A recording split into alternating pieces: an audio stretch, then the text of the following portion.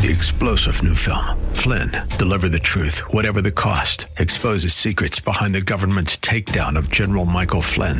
Flynn knew what the intel world had been up to. He ordered the first audit of the use of contractors. This set off alarm bells. He told the truth. He was the most dangerous person for Donald Trump to hire. They had to get rid of Flynn. Flynn, deliver the truth, whatever the cost. Available now. Watch it today. Go to salemnow.com. salemnow.com. Welcome to Practical Living with Dale O'Shields, Senior Pastor of Church of the Redeemer in Maryland. We pray that through this message, you will learn how to apply God's Word and truth to your life. Stay with us as we discover God's truths that will transform us. I want to talk to you tonight about a promise fulfilled. The promises of Christmas, a promise fulfilled. What is Christmas? Christmas is a promise fulfilled. Say it with me. Christmas is a promise fulfilled. Three things we're going to look at for these next few moments together, and the idea of promises and connection with Christmas. The first thing that I want to talk about just for a bit here, and this will be where I will spend most of my time, is to understand that promises are extremely valuable. When you get a promise in your life, a promise is a wonderful treasure that someone can give to you, especially when we think about the promises given to us by God. Oftentimes we don't really stop and think about the value of a promise. Think about promises that have carried you through tough times. Think about situations in your life where you're not sure how you would have made it had there not been a promise you were holding on to in that moment. Promises carry us through challenging moments in life. And so let me give you the definition of a promise, really the dictionary definition of promise, because we're going to build on that tonight when it comes to the concept, the idea, the experience of Christmas. Webster defines a promise as a declaration, written or verbal, made by one person to another, which binds that person who made it to do a specific act that causes hope, expectation, or assurance. Someone says to another person, this is what I'm going to do. This is going to be a response from me to you. And there's going to be something in that promise that creates hope, that creates expectation, and gives you assurance. There really is no promise with a promise coming hope, expectation, and the other word that I just mentioned there is the word assurance. The idea that somebody is assuring you of something that's going to transpire, something that's going to come your way. And when you study the Bible, promise is a really big word in the Bible. And it's a really big concept all through the pages of Scripture, because promises run from Genesis to Revelation. You can't hardly open up any page of your Scriptures, your Bible, without finding some promise that God gives to His people, that God gives to us. I want to walk you through some examples of what the Scripture says about the value of the promises of God. Take a look with me at what the writer of Psalms, Psalm 119, verse 162 says, I rejoice in your... What are we talking about tonight?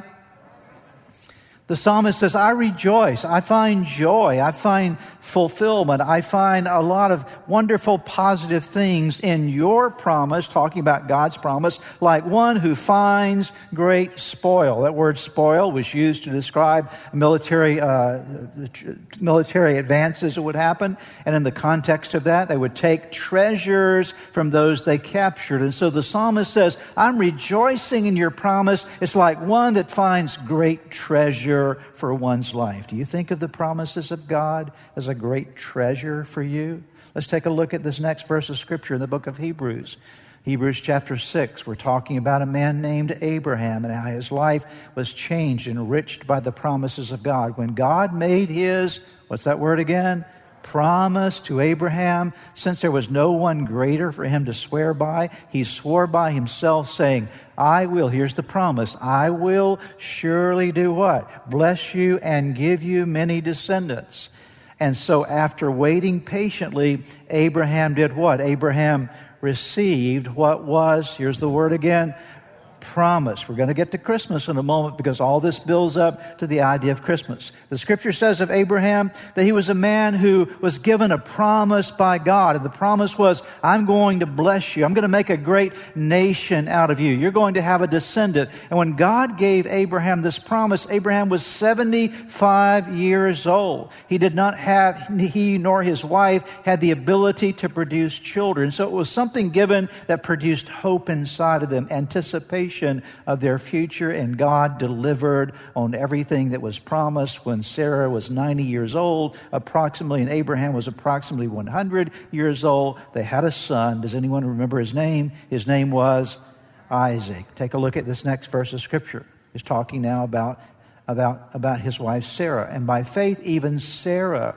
who was past childbearing age, I would say if you're 90, you're past childbearing age, right? Wasn't able to bear children because she considered him, God, faithful, who had made there's the word again. Take a look at this verse. I love this one. Why don't you read it together with me aloud and loudly? Here we go. For no matter how many, stop there for a moment. What's the word again? Promises. No matter how many promises God has made, they are yes in Christ, and so through him, the Amen is spoken by us to the glory of God. So, in essence, what that verse tells us is that when you read and find a promise from God in the Scriptures, they're for you, because if you're in Christ, all of God's promises are for you. And what you need to simply do is add an amen to the promise of God. And amen says, so be it. That's the meaning of the word amen. And so I read a promise from Scripture and I say, amen. That's mine. So be it in my life, because I'm in relationship with God. The promises of God become available to you and me. Now, why are promises so important to your life? You need the promises of God in your life. Why? Let's take a look at some reasons why you need them. Because a promise always will address the possibility of change and relief from some undesirable circumstances and situations. A promise says, you know, you're not going to stay in this forever. Isn't that good news whenever you're going through a tough time? This is not going to last forever. So a promise addresses the possibility of change, the possibility of relief in your life from something that's undesirable, a circumstance, a situation that you need to get out of. And so the promise is there for you to carry you through those moments. Take a look at the next one here. They inspire hope for something better. Do any of you hope that there'll be a better tomorrow than there was yesterday? Do you have a hope that somehow something in the future is going to unfold in your life that will be a positive anticipation for what is yet to come? And so promises give you hope that something's down the pathway for you. It's coming into your life. Also, they motivate movement towards something higher and nobler. If you have the promise, then what you tend to do is you go toward what you focus on. Anything you focus on, it'll draw you toward it. Anything your mind is on, you'll go in the direction of your focus. And so if the promise of God is the focus of your life, what will you do? You will move by nature toward the promise. You'll move toward the hope. And all of us need to be moving in the direction of the hope given to us by the promises of God. Here's a fourth thing that promises do for us. They provide artillery in fighting weariness, despair, and discouragement. Sometimes you need some artillery in your life to fight your battles. Is that true? You got battles that are going on. You need to fight those battles because you're getting weary and you're despairing and you're getting discouraged. And so what do? You pull out that wonderful thing called the promise of God, and it gives you the artillery, something to shoot at the adversary as he's somehow trying to wear you down and create the lack of hope in your life. Now, the promise of God is really wrapped up in Christmas, because Christmas is all about God fulfilling a promise. I'll get more to that in just a moment, but you need to understand that Christmas is about a promise from God. And you'll never appreciate a promise until, first of all, you appreciate and understand your need for that promise, right? If you don't feel a need for a promise, the promise will mean nothing to you, okay? If you already have everything you need, if you have a bank account with millions of dollars, and I come and I say, I promise you I'm going to give you $100, you're not going to be impressed with that, right? Because you already have everything you have need of. And so a promise is only a valuable thing in your life if you know that you need it. And I want to tell you that we need it as human beings. We desperately needed the fulfillment of the promise of Christ coming to earth. I needed it. You needed it. The Bible's very clear about what we needed in relationship with God, because this is where we were in our lives before Jesus. Notice Ephesians chapter 2, verses 1 through 3. As for you can use me right there. As for us, as for you were dead in your transgressions and sins. You were not just bad, you were dead. A lot of people think, well, I was bad before Jesus. No, you weren't just bad. You were dead. And your transgressions and sins in which you used to live when you followed the ways of this world and of the ruler of the kingdom of the air, the spirit who is now at work in those who are disobedient. The writer goes on to say here, Paul does, all of us who also lived among them at one time, gratifying the cravings of our flesh and following its desires and thoughts like the rest. We were by nature deserving of what? Wrath. Let's stop there for a moment. You're never going to appreciate Christmas unless you really understand the condition you were in, and we're all in apart from Christ. If you think you're just kind of a nice person trying to do the best you can, and you're not really sure that you need a Savior, you'll never appreciate a Savior unless you know that you need a Savior. And so that's why the Scripture is so clear about helping us to understand that before Christ, we were dead in our transgressions and sins. We were without hope in the world. All we had was what the world offered us. We had no hope for eternal life. We were missing something of essence. And so again, until you understand your need for a Savior, you will not appreciate the fact that God sent His only begotten Son into our world as our Savior. So when God extended Himself to us in what we know to be Christmas, what He did is He said this: I am going to promise you something in the midst of this condition, this terrible need that you have in your life. My promise to you is I'm going to send you a Savior. I'm going to send you a Redeemer.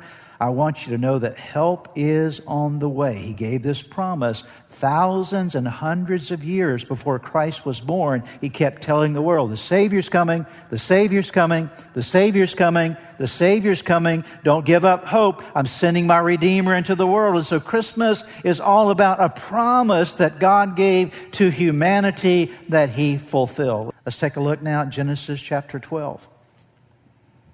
I want you to see this process again. The Lord said to Abram, go from your country, your people, and your father's household to the land I will show you. I will make you into a great nation, and I will bless you, and I will make your name great, and you will be a blessing. Don't stop there. I will bless those who bless you, and whoever curses you, I will curse, and all peoples on earth will be blessed through you. This was a promise given to Abraham.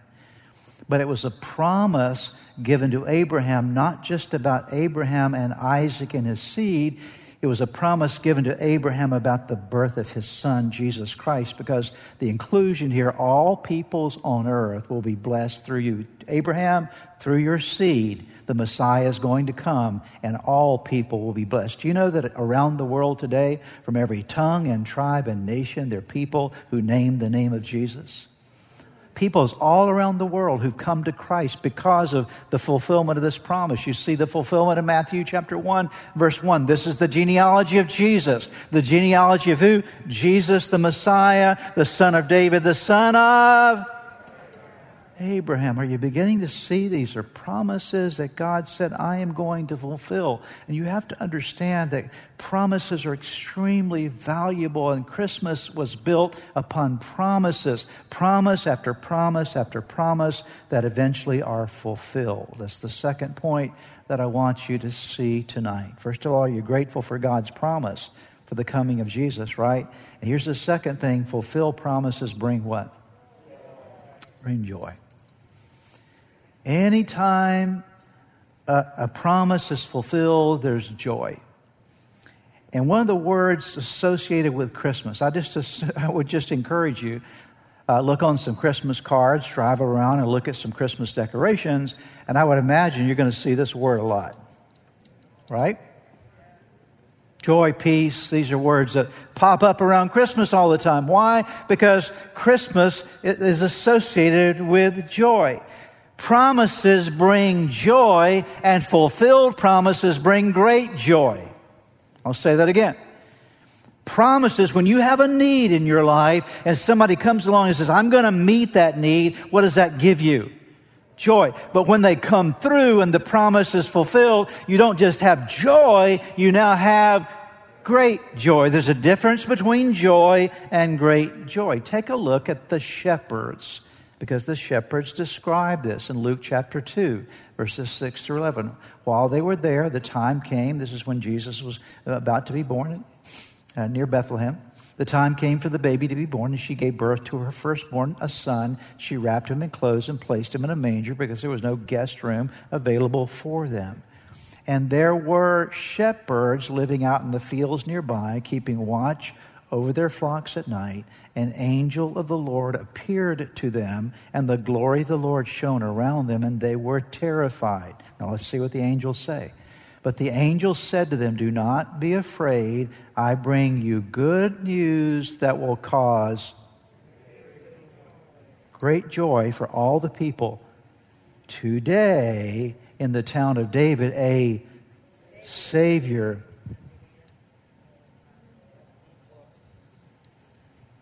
Read those words with me. Not will be born. Not might be born. Has been born. So there that night, as these shepherds were out in their fields keeping watch over their flocks, the angel showed up in their midst, and they were terrified. And the angel said, no, don't be afraid. What's happened in your midst is this: the one that was promised, that the joyous promise that was given hundreds and thousands of years ago by God has now been fulfilled. And so it's not a matter of having joy. I want you to have great joy. Don't be afraid, because you have great joy, because the Savior has been born to you. He is the Messiah, the Lord. So a promise brings joy, but a fulfilled promise brings great joy. So at what level should our joy be? Great joy in the fact that Jesus came. There's nothing greater than that reality. Here's our final point. Promises are valuable. Fulfilled promises are important for us. Obviously, they bring mega joy.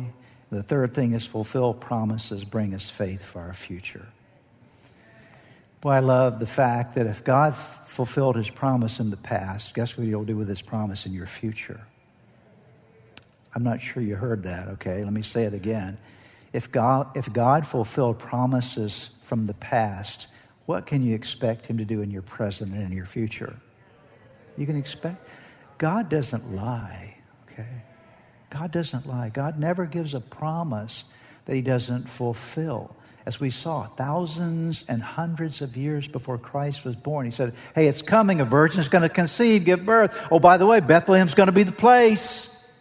You can go to Bethlehem now and go to the Church of the Nativity, and they have a place that is recognized as the birthplace of Jesus. We're not sure if it's right there or not, but it's certainly near to there where Jesus was born. It's a reality. People celebrate that. And so, again, promises in the past that were fulfilled. The shepherds experienced it. Mary and Joseph obviously understood that as well, as so many did as Jesus grew up and entered into ministry. But it also has something to say to you and me. It's about our future. It builds confidence in us, because if He fulfilled a promise in the past, He will fulfill a promise in the future. If I make a promise to you, this is so basic and so rudimentary, but it's so important. If I make a promise to you and I don't deliver on that promise, what's going to happen the next time I come around and make a promise to you? You're not paying any attention to me, right? Not at all. But if I make a promise to you and I fulfill that promise, the next time I come around and make a promise to you, what are you going to expect? that it'll happen. And so you and I have to understand this is vital to us, that if God fulfilled the promise through his prophets of sending Jesus, he's in the business of fulfilling promises. He never makes anything that is not fulfilled by his power and by his plan. And so here we see that this promise of his coming was fulfilled. But I want to help you to understand not only your own life, but something more that is out in the future, because there's another promise of another big day that hasn't arrived yet, and that's the promise of his second coming. Okay. If the promise of his first coming was fulfilled, will the promise of his second coming be fulfilled? So you got to understand this, because we're not just, this world in which we live is a temporary place. It's not going to be like this forever. Don't let anybody fool you. Don't buy into the idea this is all there is. No, I'm telling you that thousands and hundreds of years before Jesus was born, the prophet said, he's coming, he's coming, he's coming. Now we're here because he came. We're celebrating the reality of his first coming. And by the way, he said, and also I am coming again. Take a look at this in Acts chapter 1, verses 9 through 11. After he had said this, he was taken up before their very eyes. This is his ascension, the Jesus going up from the Mount of Olives, and a cloud hid him from their sight. They were looking intently upon the sky as he was going, when suddenly two men dressed in white stood beside them. And so let's stop there for a moment. Here are the apostles, and they're watching Jesus ascend into heaven. He's going up, and they're trying to wrap their mind around this. And finally, two men, actually they were angels dressed in white, that stood beside them. And here's what the angels said. Men of Galilee, they said, why do you stand here looking at the sky?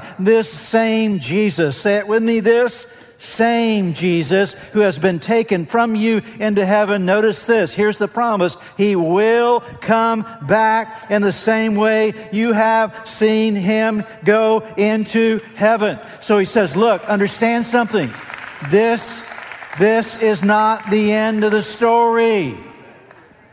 I used my prophets thousands of years ago to tell you that he was coming. He came and did what he came to do by dying on the cross and redeeming mankind and rising from the grave. And now you've watched him ascend into heaven. But understand, this is not the end of the story. Why do you stand here gazing there? Get busy, do your work, but understand this, that he is coming back in the same manner in which he left. Jesus is coming back a second time, okay?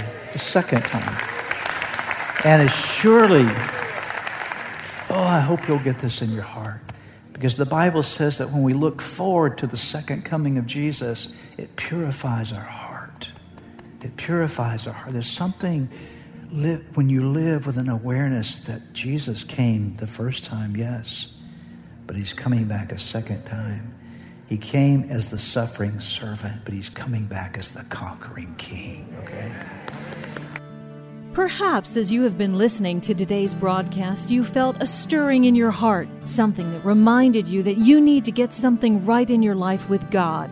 The first way to start in that journey with God is to open your heart to Jesus Christ, to make him the Lord of your life, to turn over all your life to him. And that begins with a very simple prayer. I want to lead you in that prayer right now, and it's a prayer that you can pray right where you are. Say these words: Jesus, I invite you into my life today to forgive me of all my sins. I need you. I want you. I want you to take charge of my life. Be my Lord and Savior. In Jesus' name. Now, if you just prayed that prayer with me, I want to encourage you with a promise from God's Word that says, when we call on God's name, when we call on the name of His Son Jesus, there is salvation that is brought to our lives. He changes us from the inside out. And the Bible says that if any person is in Christ, he is a new creation. Old things pass away. Behold, all things become new. And that's what's happened to you today as you've opened your heart to Christ. Let me encourage you. You need to take the next step. The next step is to make sure that you get into a good Bible-believing church where you're studying God's Word. And make sure you get a copy of God's Word and begin to read it. Spend some time each day in prayer. You've been listening to the teaching ministry of Practical Living with Dale O'Shields, Senior Pastor of Church of the Redeemer in Maryland. If you would like more information, please visit our website at church-redeemer.org. May God bless you and make you a blessing. 3-star General Michael J. Flynn, head of the Pentagon Intelligence Agency, knew all the government's dirty secrets. He was one of the most respected generals in the military. Flynn knew what the intel world had been up to. He understood its funding. He ordered the first audit of the use of contractors. This set off alarm bells. The explosive new documentary, Flynn, Deliver the Truth, Whatever the Cost, uncovers the facts behind this scandal. Flynn told the truth. He was the most dangerous person for Donald Trump to hire. I find out the worst enemy that I'm going to face in my life is right here in America. They took my assessment and they wanted me to change it. And I was like, I'm not changing it. They had to get rid of Flynn. With in-depth interviews, archival footage, and never-before-seen personal records of the man behind the headlines. I just felt like I was drowning. Flynn, Deliver the Truth, Whatever the Cost. Available now. Watch it today. Go to salemnow.com. salemnow.com.